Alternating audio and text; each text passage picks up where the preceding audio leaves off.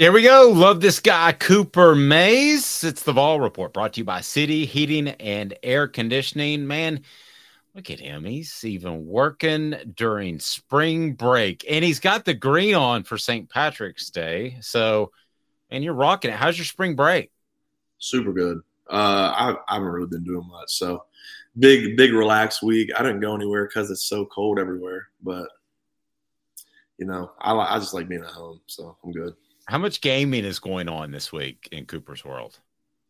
Probably not as much, honestly, right now because my brother's on vacation and Trey's been out of town, so I haven't been. My normal gaming crew isn't back in town, so I kind of just been a lone wolf.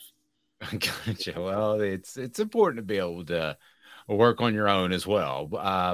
Even though you lead a group of 5, which we talked about on the previous podcast, and it's hard to believe that spring camp is like here, and it's time to get rolling. Your thoughts on getting out there and popping some pads here in the near future? Definitely exciting. I'm not the guy that's going to be like jumping over the gate and just being like, let me into spring practice. But, it's cool to go out there and then see what we're going to be a part of and what we're going to build. So yeah, I'm usually, around this time you start getting like nervous and stuff, but I've gotten to the point now where I don't. Well, you're a veteran, and I would expect that.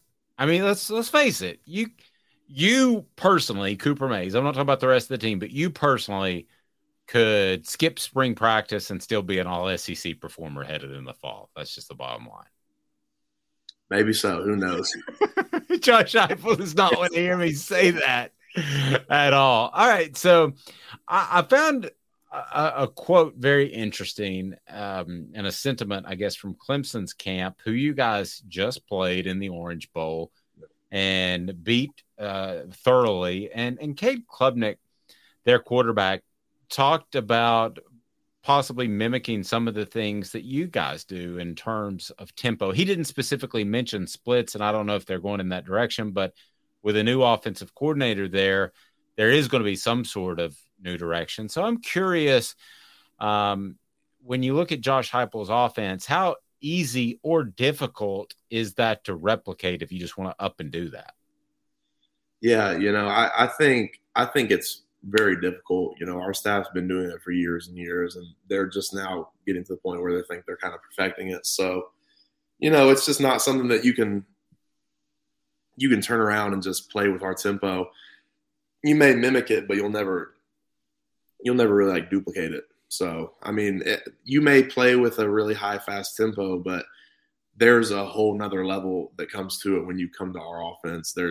Our whole offense is built around it. So, I mean, I don't know. You can try. I don't know if it will actually work, but I feel like the guys that have put in years of work on it probably will kind of reign king on the tempo game. No, I think you're right, and it really is more than just an offense. It's the way you build a program, right? I mean, the way you hold practices Monday through Thursday. Yeah, it's a lot. It's a lot. It's just it's so hard to get to the level where we're at now because, I mean, even our first few years as an offense, we probably weren't – we were going fast and a lot faster than everybody else, but we weren't nearly at the point where we're at now where we were kind of just dialed in and moving like a well-oiled machine. So it's – even if you transfer into that, it's going to take your players some years to get used to it as well because it's taken us – I'm sure it took us good, over a year and a half to figure it out all the way. Well, you mentioned that in year one under Josh Heupel, some guys were gassed, whereas year two, another year of conditioning made a significant difference. And I think that also spoke to our offense and the splash plays we made. There wasn't probably as many splash plays. I mean, it's a grinder of an offense to play in, especially as an O lineman, because you just don't have any rest, and it just is what it is. So, if you can't get big chunk plays where you mitigate some of the if you can take the drives down to less plays and more yards, then that gives your O lineman optimal breathing time. So, Back early, optimal breathing time. back early, we weren't operating as highly, and it just killed our lungs, man. They need some more OBT. That's an acronym right there. Optimal breathing time. Yeah, man, for sure. Yeah. I think the offensive line's struggling on their OBT, so they need a splash play. So we created something. Yeah, that's too much talking though. You need to shorten it down even more, and then we can use it in our offense because we can't talk that much. That's right, because you're out of breath, we're on the next play, which makes sense. Well, the other thing I think too, and to tell me if I'm wrong, but I think Josh Heupel playing quarterback makes it much easier for him to handle this type of offense, both of what he sees from the sideline and what he preaches to the coordinator that would be in the box. I think playing quarterback is not an absolute, but I think it's very significant in what he's able to do. I definitely think it helps. I mean, if you look at the quarterback, I mean, even when he's playing, he's got to know all about offense, what everybody's doing, and then moreover, he's got to know all about defense and how to beat defenses. So if you look for just a perfect candidate that's straight out of their playing career to go to OC, you're definitely probably going to pick a quarterback. You know what I'm saying? You're not first year out of college. You're not going to be like, hey, let's take the left tackle and make him our OC, because he probably doesn't know about everybody's job and all that. So, I think him being a really smart and really, really good quarterback kind of springboarded him into this next kind of phase where, he was an OC and then now he's a head coach. I think he's just kind of, he's got that offensive mind. Who replaces one of my favorite players in Byron Young? I want to ask you that question. It's brought to you by City Heating and Air Conditioning, cityheatandair.com. Integrity matters. You might not need a whole new unit. Some people would tell you when the weather gets warmer, you might just need a part here, some Freon there. Integrity matters. 50 years in the HVAC industry in Knoxville. City Heating and Air Conditioning. So you do have to replace Byron Young, whose great story comes off the edge. I think has helped himself in the offseason. How big of a void when you talk about the defensive line that you'll face every day in spring practice is that for you guys? I think it's big. I've been around here 2 years with BY, and he's kind of been just like a mainstay on like the practice field. Like you kind of just get used to him because he's always going to be out there, playing hard, never takes any plays off. So it's going to be different, but I think, some guys that can step up into that role where the production is gone. Tyler Barron, Josh Josephs, James Pierce. Those are guys that, I kind of look for your more prototypical DNs. I really like Josh Josephs. He's going to be the real deal. What do you like about Josh? He's really crafty. You can tell he knows how to use his hands and defeat blocks. He's really good. He doesn't wear any gloves. I mean, the guy's he's different. I don't remember exactly what it was, but his arms are like absurdly long, like 35-inch long arms on like a 6'2" frame. So he can touch you when you can't even reach him. So if you're good with your hands and you've got long arms that you can, use and extend your length, then you got a really good advantage. Let me ask you about some of the other guys you mentioned. I think the one that comes to mind first would be Tyler Barron for a lot of Tennessee fans. We've already seen glimpses of him and what he can do. As far as his play and taking the next step, what do you expect to see out of him? I think it'll be a really good year, big year for Tyler. Just a guy that is just really, really big, just a physical specimen. Really good athlete. So a really good football player overall. Just kind of knows how to use his body, knows how to play the game, and has the body to get it done. So I think he'll be a guy that steps up and will kind of alleviate some of that pressure that was left from BY being gone. And then you have James Pierce as well. I mean, you really have some athleticism that maybe you didn't have a couple of years ago with that edge position. Yeah, definitely. James is a guy. I'm pretty sure he was running down on kickoff most of the time. So, wow. I mean, to be a 6'5" DN running down there on kickoff is pretty. It speaks to how athletic and then the kind of player that he can be. And as far as the guys you'll actually see more often, the guys on the inside, Omari Thomas, I thought showed us some real glimpses last year of how special he can be. What's the next step for Omari? I think just making his production a consistent thing on a every drive basis, I guess, if you want to say. But Omari had some really good, a really high productive year last year, and then even more than that, just made a lot of big time plays and a lot of big time games. So I think Omari stepped up a lot last year, but just look for him to continue what he's built on and eventually probably become a really good draft pick after this year. No, that's I think there are a lot of guys in that position, and I think that some of this too, Cooper, and I think it'll help you, is when the players that we're talking about, the Byron Youngs of the world, but also the Darnells, the Hendons of the world, when they have success and they show up at the NFL, and I think they're all going to do that, I think it helps the program as a whole and you and other players' professional careers. Definitely. I think it all starts with us winning. Nobody wants to go to a program where, just talking about scouts and stuff, I'm not a scout or anything, so I can't really speak for them. But, if you're probably not heading to a school that won a couple games and lost a bunch of them. So, I think the main thing it starts with is you get a bunch of wins, you get better talent coming through there, and then it's going to make the coaches come back year after year. So I think we're getting back to that point. Obviously Tennessee was there and has been there before. And I think we're finally kind of starting to get back to it. I think it'll be a really good pro day this year. I think you're 110% correct on that. It's wisdom beyond your years, because I've been around where there have been 5 scouts. I've been around where there have been 50 scouts. And you can definitely tell a difference. Who are some other guys in the interior that you look to have big springs and perhaps big falls? One guy that I like that is new is Omar Norman Lott. He's from Arizona State, I'm pretty sure. Mm-hmm. So he's a new guy. He just transferred in.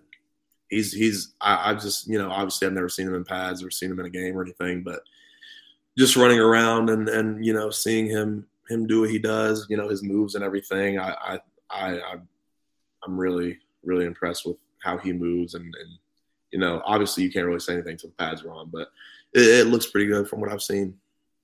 How would you compare the athleticism of the defensive line, what you could potentially have this year, as opposed to when you first showed up on Tennessee's campus?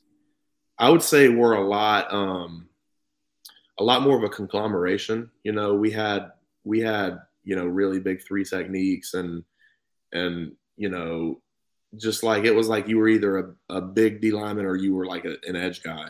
And I think now there's just like a mixture of different body types and different skill sets all across the D line, the interior part and the outside coming off the edge. I think we've got a lot of a variation and people that you can use in different packages. I think we've got just a lot of variety. I think it'll end up boding well.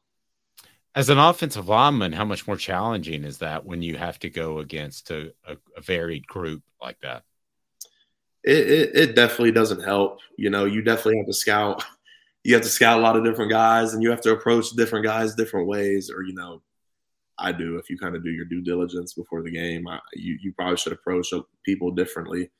The main thing that we have some guys that are smaller that are really athletic, and that gives O-linemen like a lot of trouble. We played against a guy at Pitt named Kalijah Cansey. I'm sure you remember, we've talked about him. I don't know if our fans knew.